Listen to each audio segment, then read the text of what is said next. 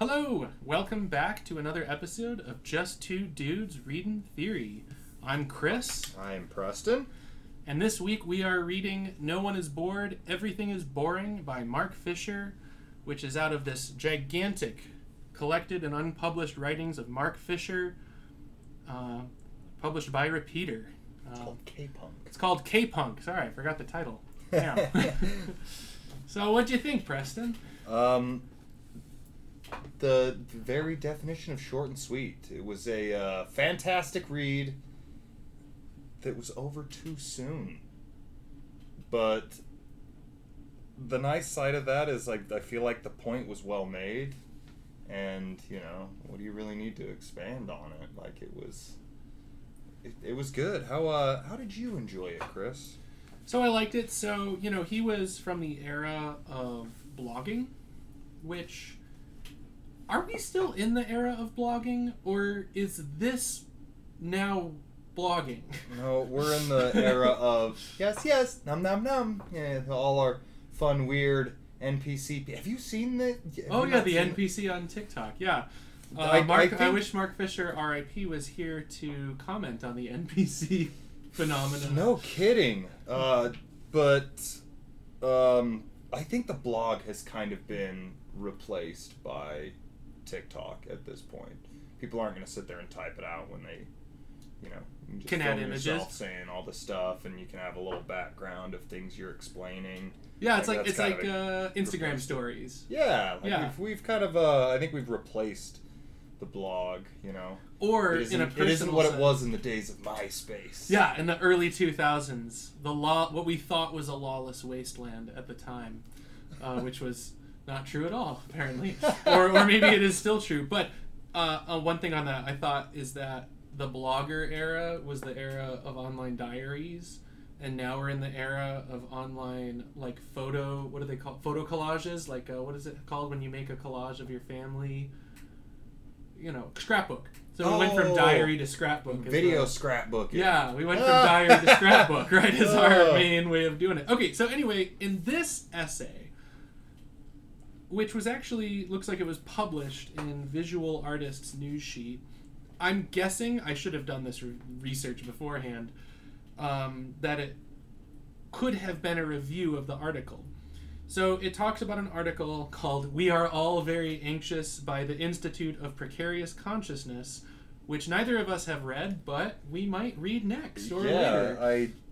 I've been reading Philip K. Dick lately, so when I read that line, you know, "We are all very anxious" by the Institute of Precarious Consciousness, I thought it was, like, made up at first. Yeah, I thought it was a random. Yeah. Because it's a newer piece, and so, you know, we're in the alter-modern or postmodern or post-postmodern era, and so it'd be totally fair game to just make it up. Right? And publish it as your own. But, so I would say that the main point of this short and sweet 2-page scrap is that Mark Fisher thinks we've changed from a system where we have a lot of boredom, which he locates in the assembly line, what he calls the Fordist economy, to one of anxiety. So boredom has been replaced by anxiety. And I don't know. I love that thesis. I think it's great. That's one of the things that you read and just kind of hits. You're like, oh, shit. And especially now, like, I know that if this was 2014, it's, you know, in the midst of, like, our exponential rise of tech, apps, all that kind of stuff.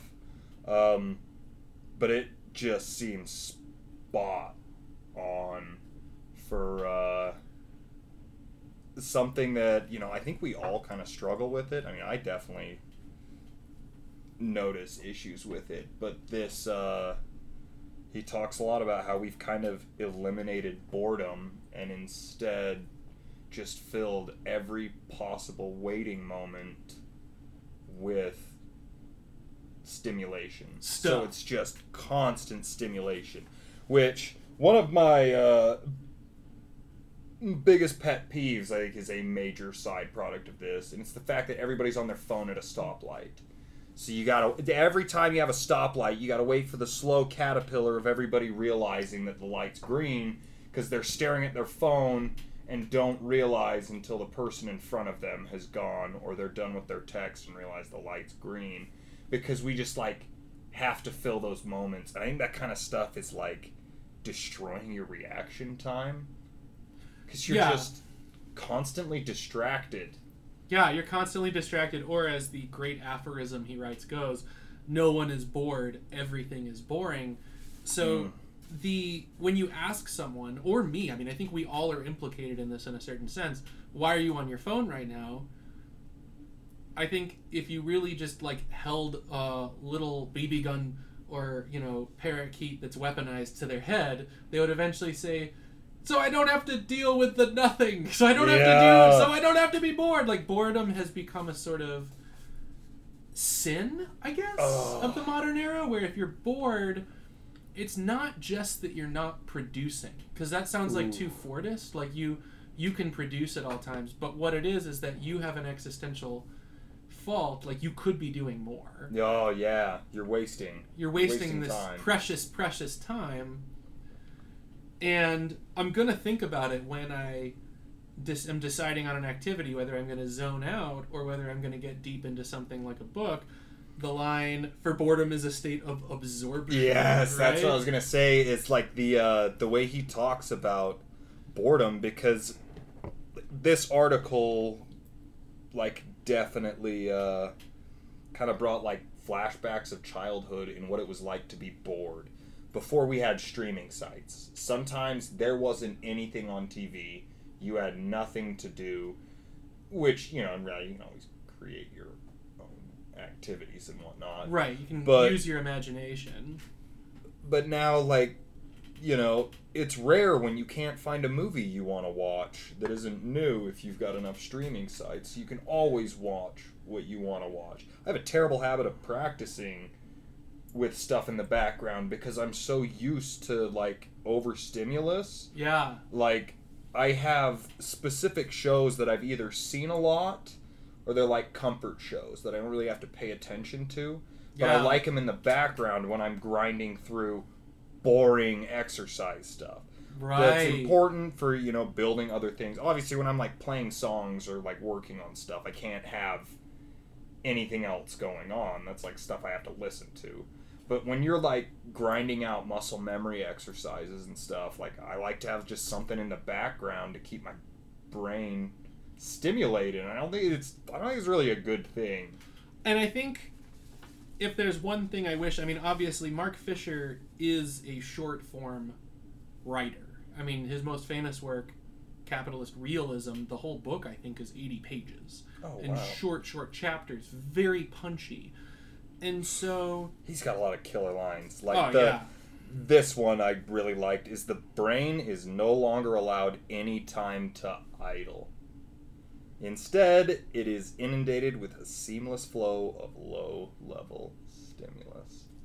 Yeah, that hit a little close to home for me. It did, and it kind of, like, this is such a weird thing to say because I don't actually think this is a critique, but when people microdose, instead of just becoming really high, but less frequently, I also think it's kind of similar. Like, I'm going to do just a little Molly. I mean, that's not really appropriate for the show, I guess, but I think it's fine, you know? Like, I've seen people... Microdosing, like, I would say, like, mushrooms is a lot more common, LSD. Yeah, but they're not getting blasted away. Like, their ego's not being destroyed.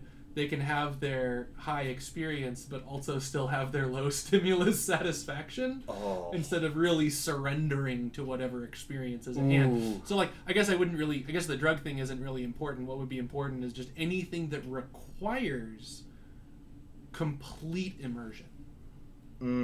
Which I think is anything worthwhile doing, I guess, right? Like music or like philosophy. Really true. I mean, you know, I would never imagine, like, a million years at a gig being like, yeah, I gotta have my headphones on so I can listen to my shows while I'm playing. Like, that's insane. Like, you can't perform if you're not in it. Like, even people who don't know anything about music can tell when you're in it and when you're not. You know what I mean? Yeah, I mean that's kind of like I had a lot of thoughts like of modern media that work really well within the framework of Mark Fisher, and the one is like what's really interesting about Wall-E is that movie requires you to actually like focus. Like you can kind of zone out on the landscapes, but like to really respect the film, I feel like you have to adopt a different viewing position than you do the other Pixar films. So this was one that like Kari as a kid didn't like Wall-E. Kari is Anna's wife. Anna is my partner. Kari is Preston's wife. Anyway, moving on. Kari and Anna are right now watching a show together while we do our show. Go ahead. So that's funny. Not a big fan of Wall-E initially. Like as a kid, she's like, I don't like it. There's no talking in it until like the end. But when I watched Wall-E, that was one of the movies I was like, holy shit. That's some next level stuff. Like it is a movie that forces you to pay attention. You don't get to zone out. There's no dialogue. You have to pay attention to what's happening to follow the story. And to be in the landscape, really immerse yourself in the... Yes. Because it's really like a great one to see in theaters because it's so immersive. I mean, it's so big. It's vast. It's like it's vast. like Kubrick. You know, it's Kubrick vast. You know. Man, I would have killed to see 2001 in theaters. That would have been amazing. So then the ultimate media that would shake us back into, you know, it's funny. We always in the normal binary is to get out of boredom. Like you shake someone out of their boring day-to-day life, but you know, to inversely shake someone back into boring, I think you should subject them to Barry Lyndon. It's the Kubrick film about revolutionary time. Oh, you know, I haven't seen Barry Lyndon. Oh, okay, it's fine. So the other media I was thinking of that really resonated with me, that I just love, that's really related to what Mark Fisher's going for, is Arcade Fire's album The Suburbs. So is that the one we listened to on the way back from... No, you haven't heard that one. Ooh. So there's songs like We Used to Wait, where it's about how we used to wait to have letters to arrive. Oh. But now everything is instant, and that changes the whole meaning of communication when you don't have to wait or, in a sense, invest with care the speed itself of communication. Oh, like... Because that waiting is boredom, right? Yes, like, and I think another, like, virtue, if you will, if you want to put that title on it, that is often tied with boredom, though, is patience, and holy hell, that is evaporating.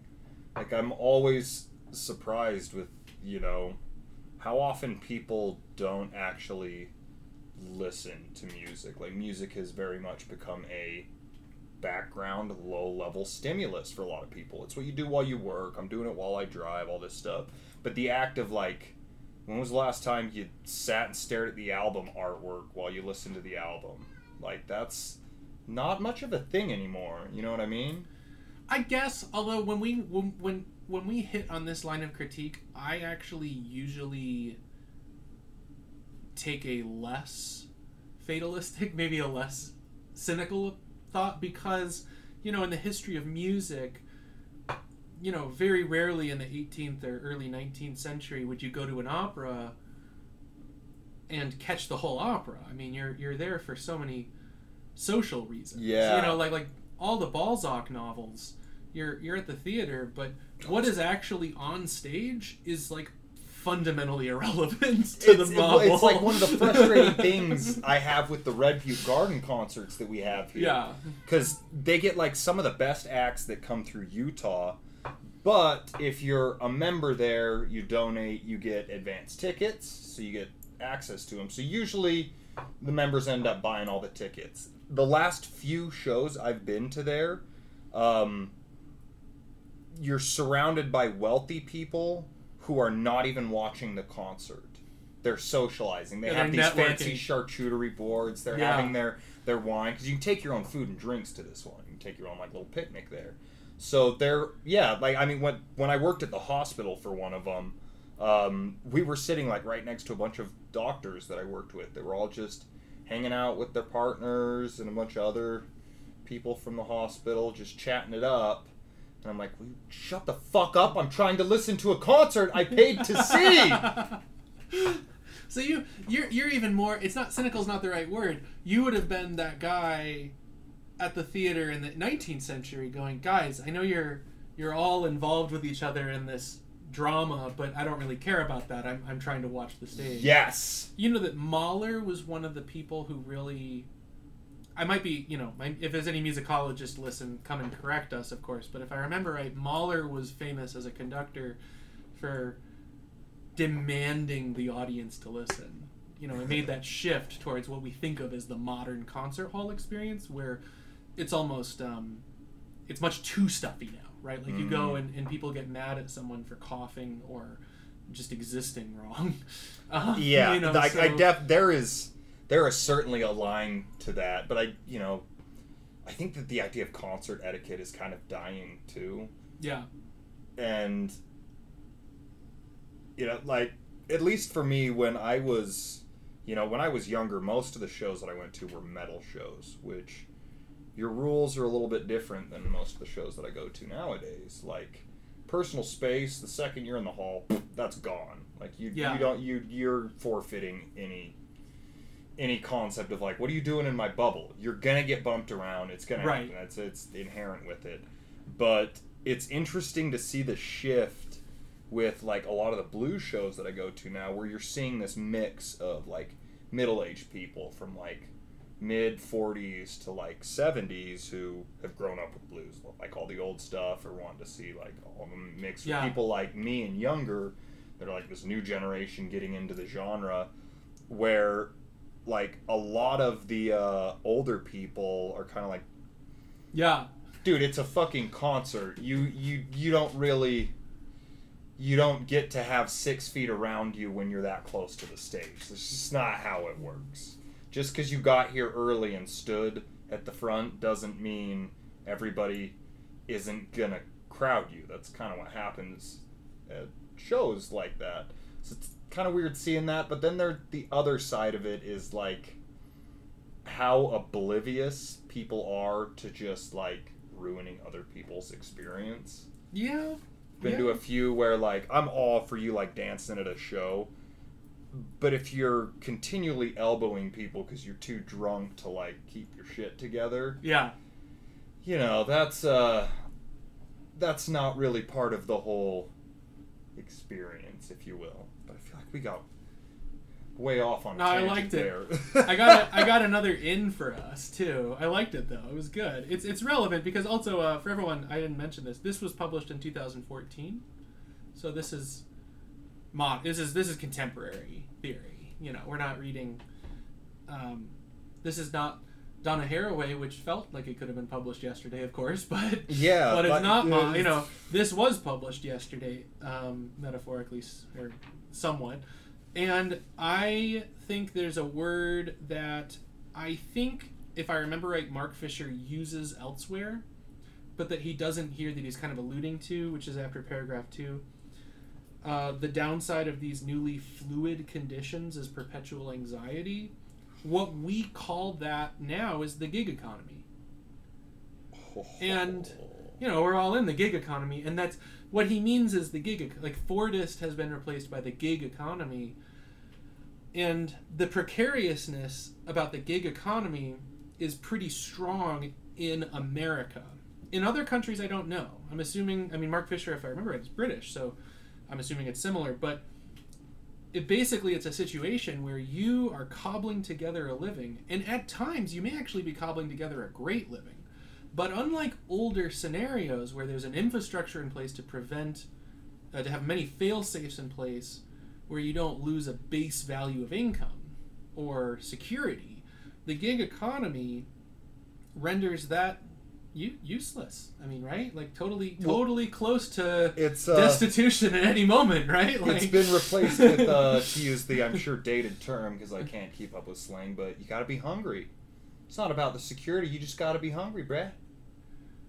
Yeah, which is like... You just gotta be hungry. It's just like, it's like that meme of Lord Farquaad going, "Oh, the proletariat has misidentified with the bourgeoisie, or something stupid like that.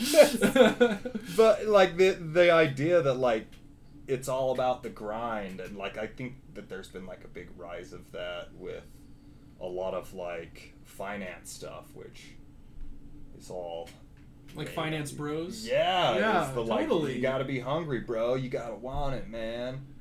And like, you know, if you're an artist, you have a couple choices, and I think a lot of artists in the modern era have decided to try and recultivate boredom. I mean, or immersion, not boredom. I'm going to say it in the composers like John Luther Adams with these very long experiences, Morton Feldman, and to tie it back to last week, John Cage. And this is from a different era, but I think John Cage has an allure to me now because it requires you to be deeply not hungry to listen to. So the number pieces.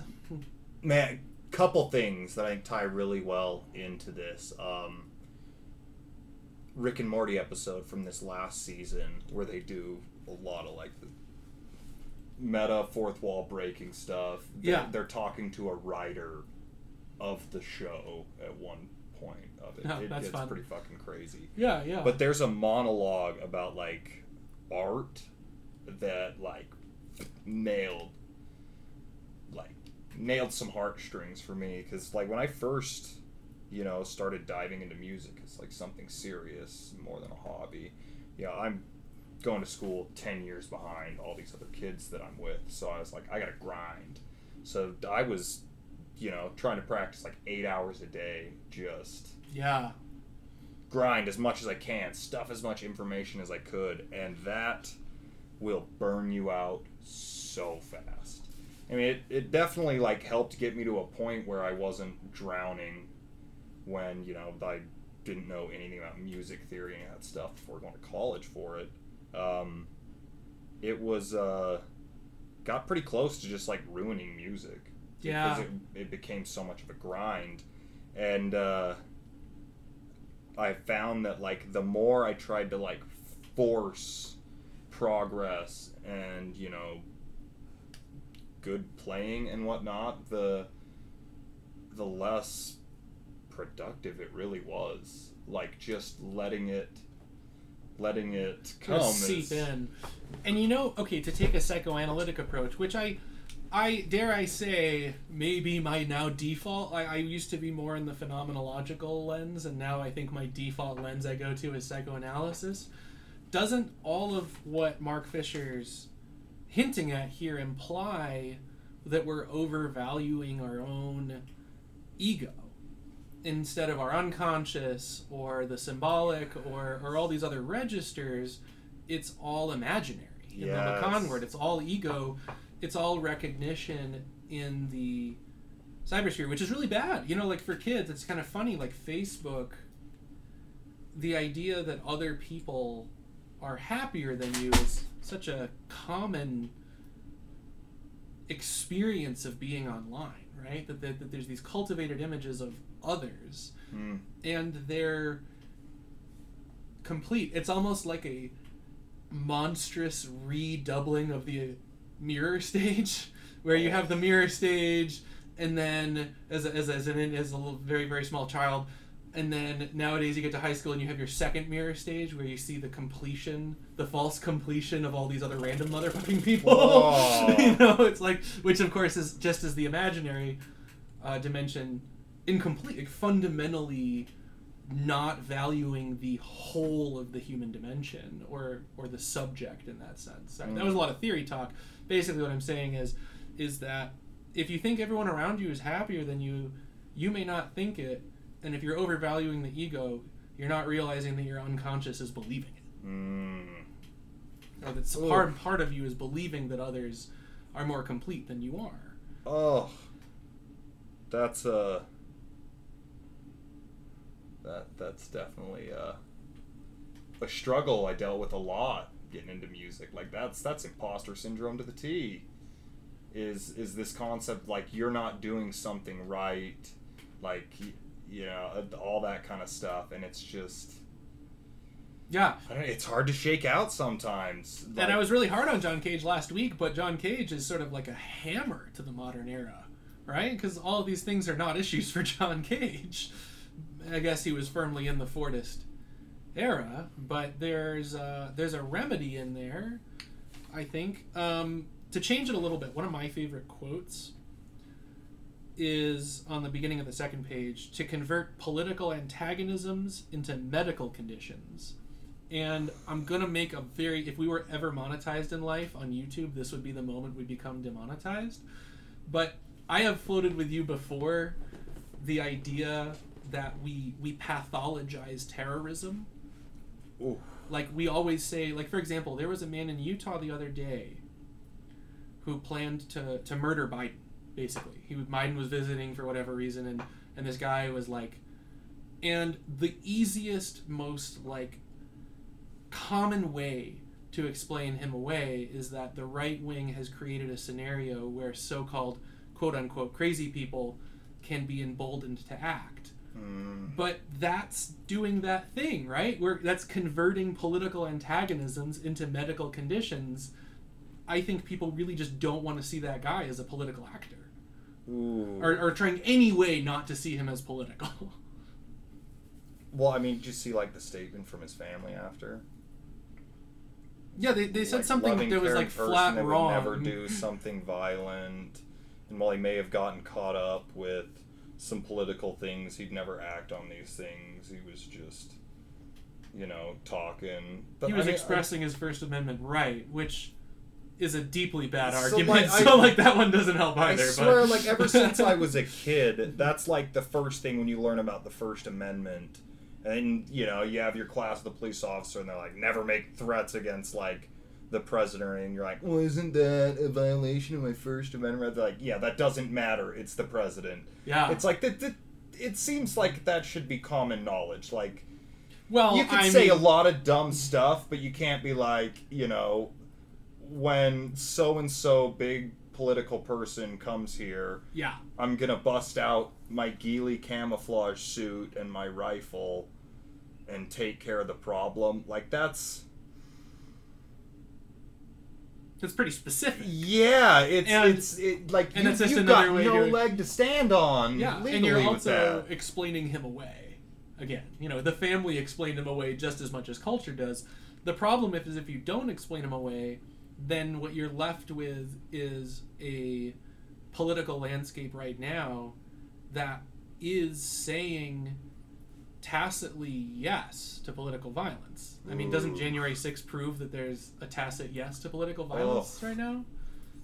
That's acceptable and encouraged, but don't worry, they're quote-unquote crazy, so we don't have to deal with them, even though we are encouraging that activity.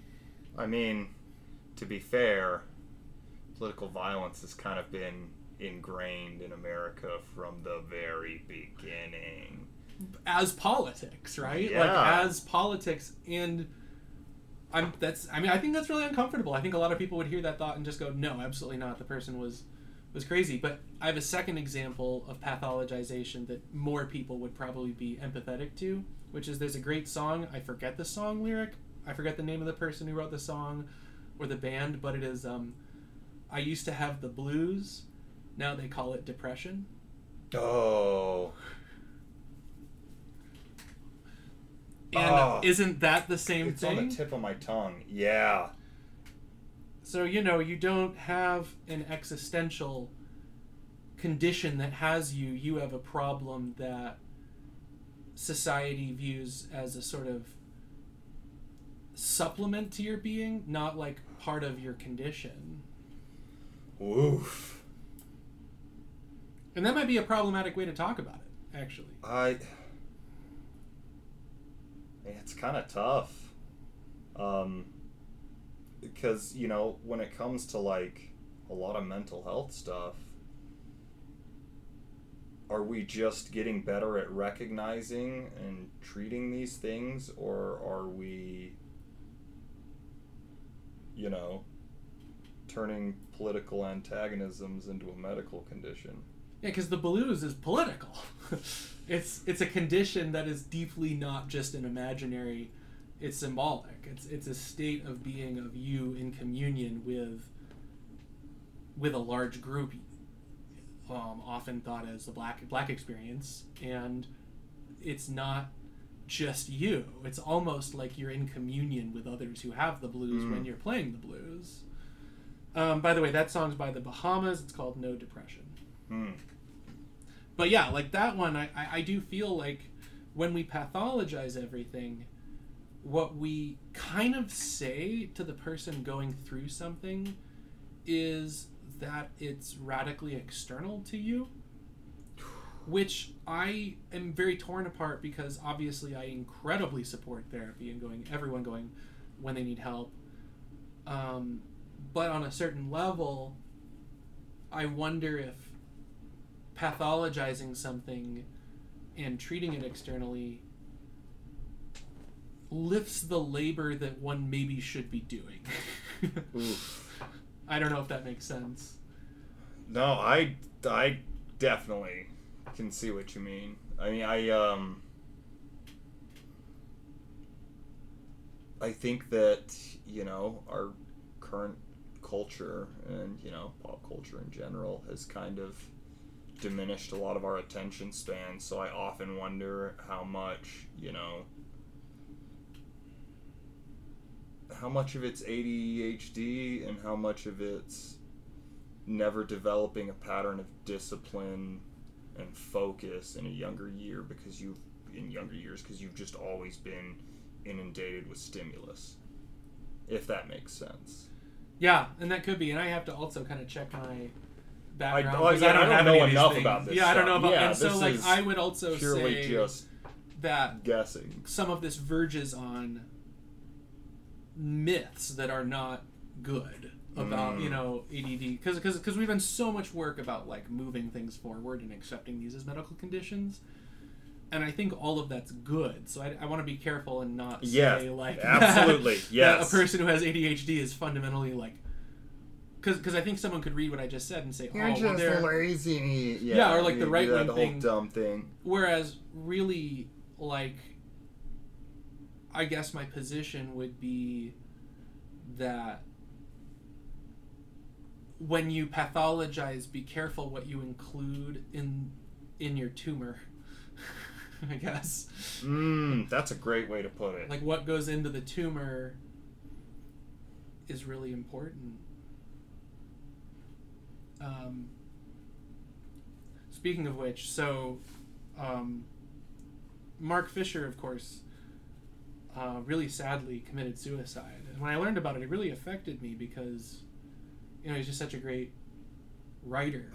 But I got this sense that he said somewhere that like depression is often thought of as like a personal thing, and he thought vehemently that it wasn't.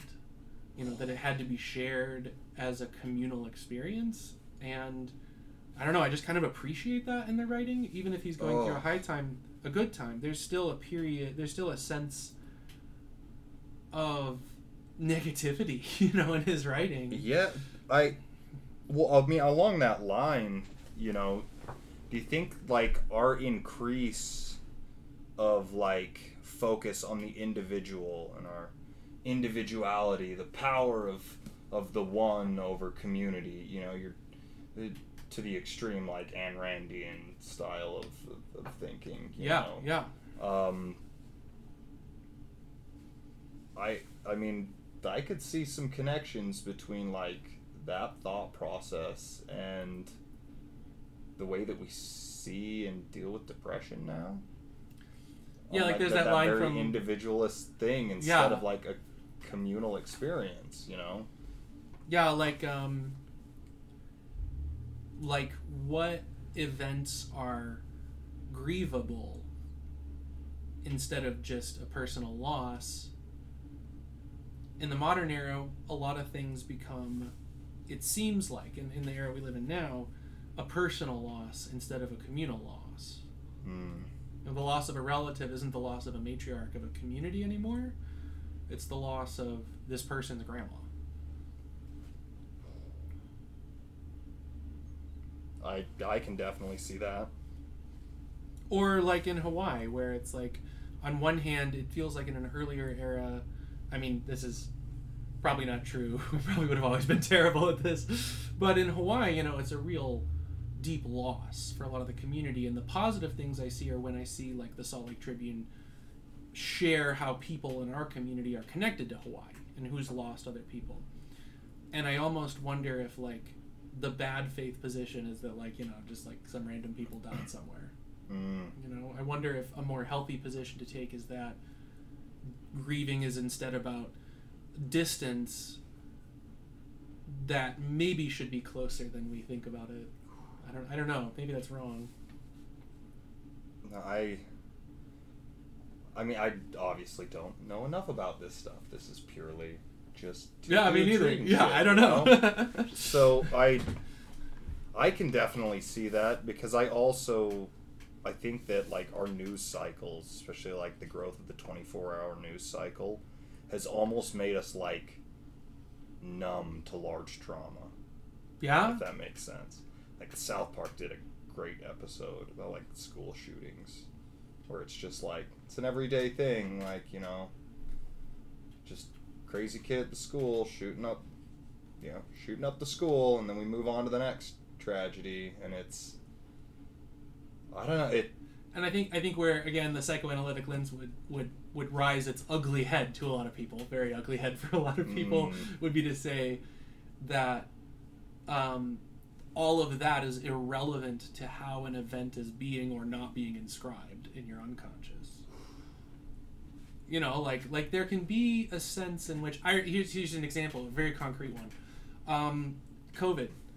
There were still shootings, but there were less, if I remember right, during COVID, or more. God, I don't even know. But COVID, inscribed somewhere. Hopefully 30 years I could piece out that line of linearity, right? Yeah. But like, I remember in high school, I just was like, all these school shootings, they're a false threat to my sense of security, and I will not let them impinge on my joy. That was my naive high schooler position. And then, I go to see the first production at Eccles since COVID, and I almost had a panic attack because there was a man walking around the edge of the periphery, and I just thought, we're all gonna die right now. And it was like, it went away and everything was fine, but I was like, oh shit, it's inscribed, like everyone still has those moments, even if we sort of want to shove them under the rug. Yeah, like I saw a bunch of videos of like Americans visiting Europe and stuff, like clubs, and they'll do like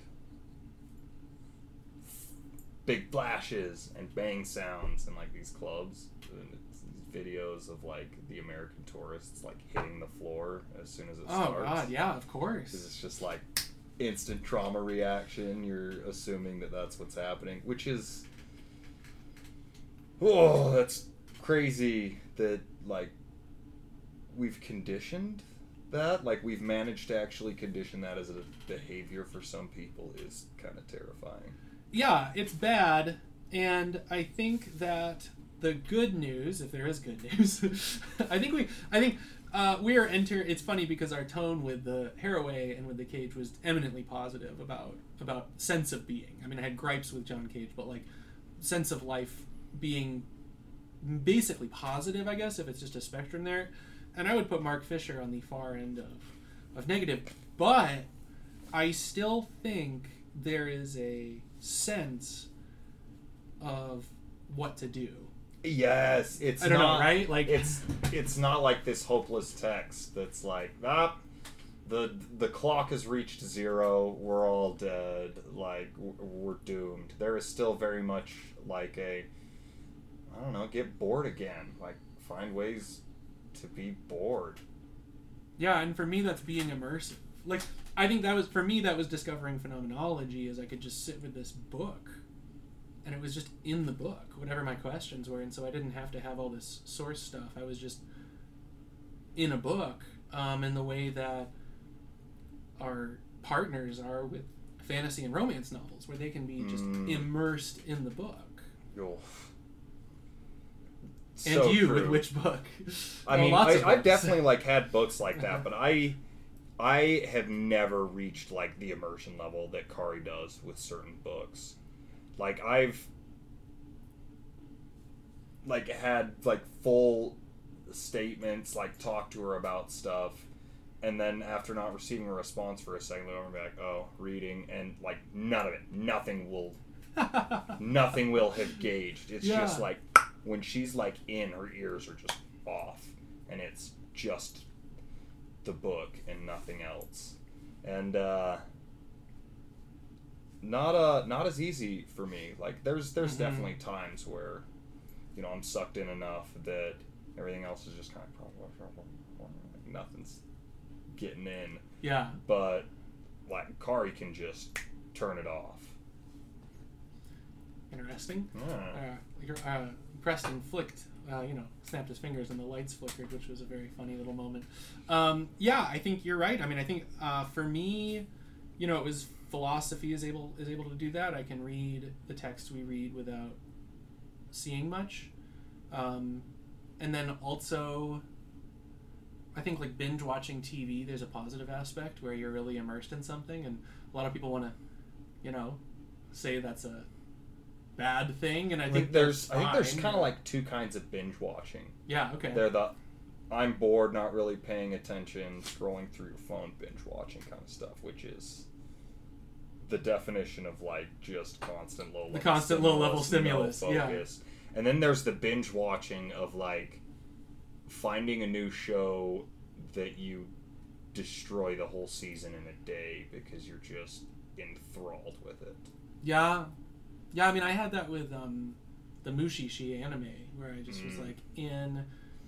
I think that's also... Okay, here's a weird thought that maybe... So one of the themes that's not explored here that Mark Fisher writes about is the slow erasure of the future. And he would say that there used to be, again, this is 10 years ago or 20 years ago, in the 60s, 50s, 70s, there were utopian, terrifying, but just different views of the future. And his thought is that it's easier to picture, I think he steals this from Zizek, or quotes Zizek, it's easier to picture the end of the world than it is the end of capitalism, right? Which is a great way to open a book. But I do think there's an aspect of that in regards to member berries. Oh, man. Like I remember Indiana Jones. Oh, and I remember. And it's partially because I'm guessing those were, in our mind, collectively enthralling. Moments of deep focus that you were captivated by. And when they return, I guess my guess would be there's a sense that enthrallingness of them can also return. Oh, that's spot on. I mean, look at all like the remakes. Like one of my biggest pet peeves with Disney these days is like, let's take animated movies where we have these stories that we animated because that's the medium that works best for the story we're telling. But now we have special effects, so let's like retell the story in real life. But they're like robbed of the magic that the animated ones had in the first place. Yeah, I would even argue those are worse than like Star Wars Episode 7 I think is a terrible film for me. I mean a lot of people liked it, and I have kind of two minds. I didn't mind 7. I liked it, but I also deeply hated it. Downhill for me from the I watched 7 and I went, oh my god, why are you doing this to me? I remember Harrison Ford. Why is he returning as a sort of demon? So like, what is this? This was like my biggest pet peeve. Have you seen the newest Jurassic Park movie? No. Okay, so both were like trilogies of the Jurassic Park did like the exact same arc, but the newer ones were just not as good. So like the first Jurassic Park movie, still to this day, one of my all-time favorites. Fucking awesome. Special effects are great. The characters are awesome. The casting's perfect. It's an amazing movie. The Lost World, not that great. Jurassic Park 3, not that great. Jurassic World, when they rebooted it, first one, it was fun. It was like special effects were good. The characters are fun. Second one, massive drop off. Third one was such an eye roll to me because that's like my exact thought was like, yes, we remember. Like, the whole thing was like, how can we recreate all the scenes from the first Jurassic Park that have become like legendary? How do we recreate every fucking one of them in this movie, but it'll be new? So like, well, that's episode 7 recreating episode 6 or yeah, 4. You know, it was Death Star, Death World. It was the exact same fucking thing. So yeah. Dr. Allen, Sadler, and Malcolm, they all are like in their original outfits at some point from the original one. Like, there's all these callbacks to it, and all these like dumb little, it's the same camera angle and they're running from the T-Rex in a Jeep, just like that one time in Jurassic Park. Remember how good Jurassic Park was? Yeah. Like, oh my god, it was just...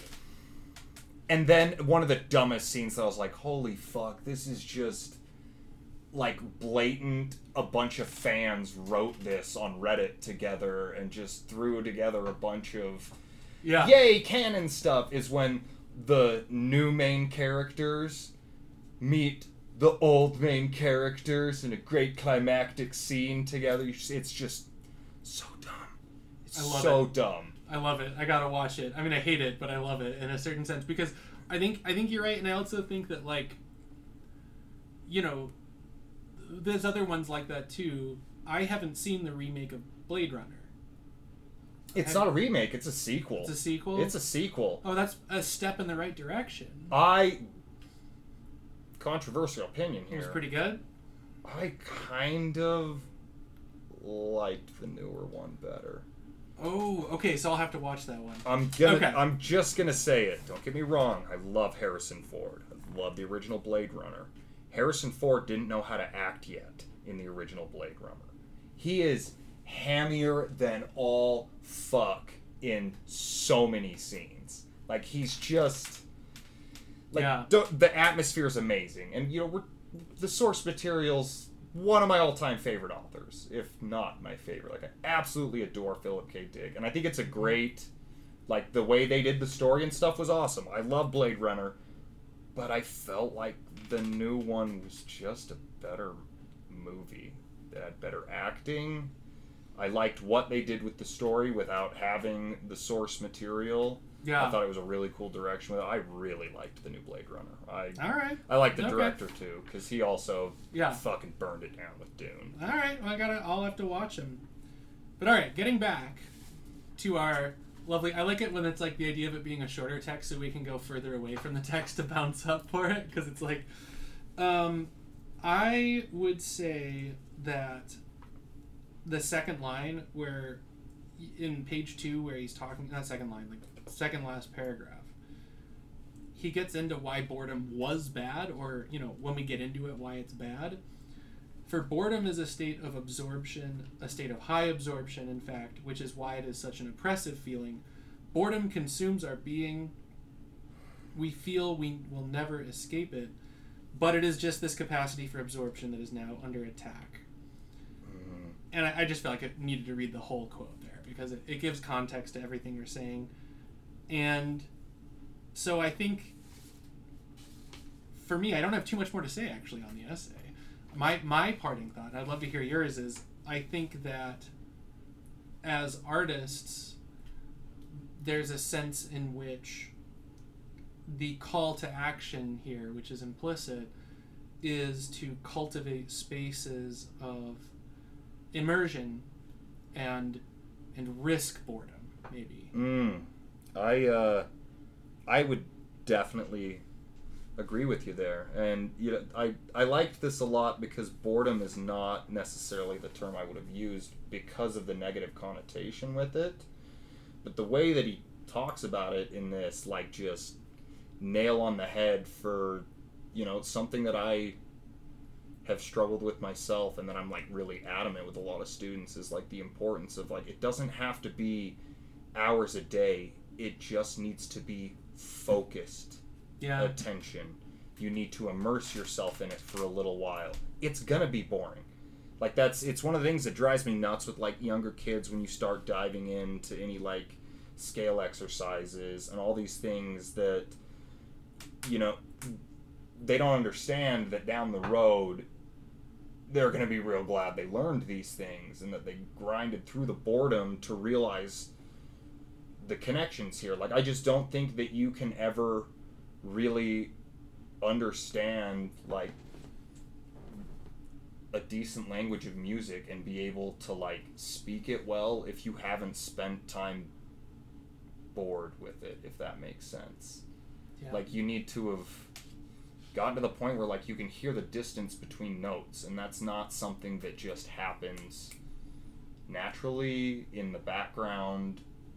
It's something that, like, I think for most people takes a lot of attention and boredom, essentially, because it's not really fun to work on a lot of that stuff. You know, most technique, theory, all that stuff, although there are some parts of theory that's actually pretty fun. You get into, like, more the puzzle aspects of it and everything. It's a but, like, initially, like, the learning aspects of it, it's a lot of boring stuff, but it's important to immerse yourself in that boredom. Yeah. To, like, better understand these things. And like you said at the beginning, like, anything that requires your immersion is, you know, usually things that are worth doing at the end of the day. Like, that's kind of the payoff to